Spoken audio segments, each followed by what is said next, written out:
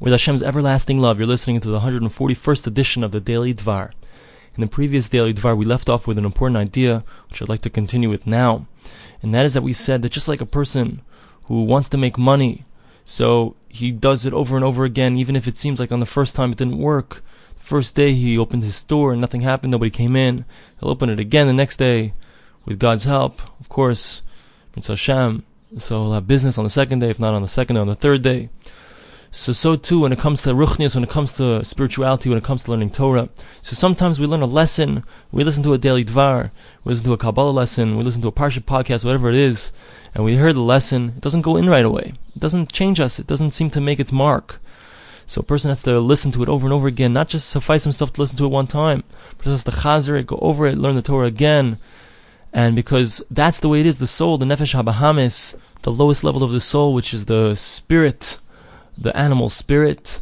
So the way that it changes, the way that it gets affected, is by hearing the same message over and over and over and over again. Says the Chavetz Chaim, that's the pshat, that's the understanding why in Koheles, in Ecclesiastes, when Shlomo Melech, King Solomon, the wisest of all men, he writes all the different things that are a waste of time, Hevel Havalim.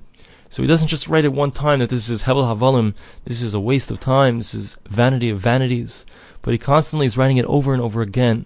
And this is the same idea for the same reason, because the only way that our nefesh habahamis, our animal spirit, can take in this idea to understand the things that are negative, things that are too physical, we shouldn't be involved in that. The only way that we can understand that's really vanity of vanities is if we hear it over and over and over again. That's why he keeps saying, Havel havolim hakol havel, vanity of vanities, everything is vanity. Because we need to hear it over and over again in order for it to penetrate our hearts. Our hearts, like they say, the greatest distance in the universe is between the heart and the mind, because it's very easy to hear something intellectually, but until it goes into our heart, we have to hear it over and over and over and over again.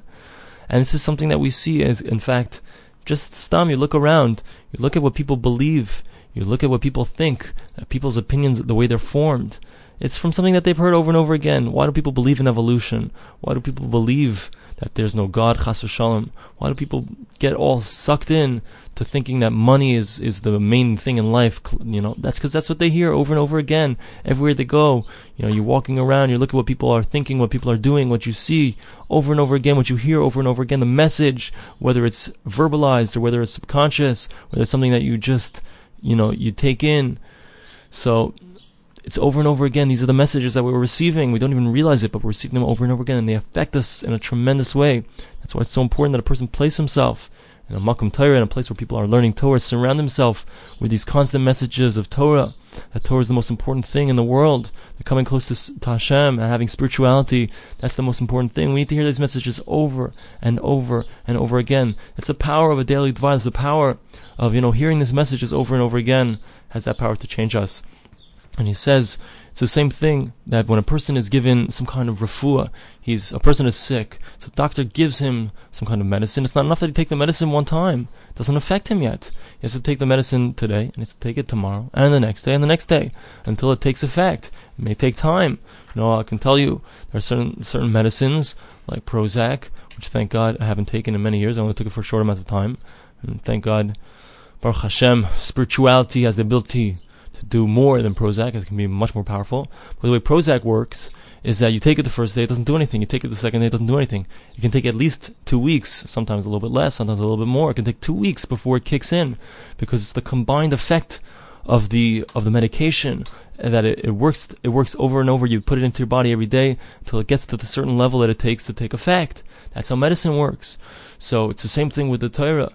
Lahavdil, the Torah, in order for it to take effect, it needs to build up in our systems until it will have the ability to affect a positive change in our lives and in our outlooks and our level of spirituality.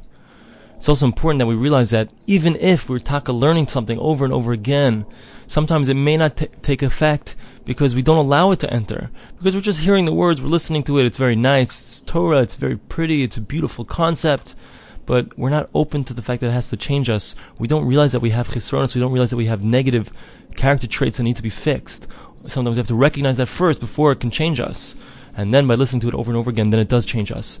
And the Chafetz Chaim says it's the same concept by tshuva. So if a person wants to do repentance, so if a person is constantly telling himself, constantly trying to recognize the things that he's done wrong, and trying to fix those things that he's done wrong, so then, by constantly going over this concept, so he'll be able to affect tshuva, he'll be able to indeed repent. But if a person is never talking about tshuva, he's never thinking about tshuva, he's never learning Musar, he's never learning ethical teachings, so then he'll never start. The only way is if we begin and we go over these ideas and we learn them with all of our heart. Thanks for listening to the Daily Dvar.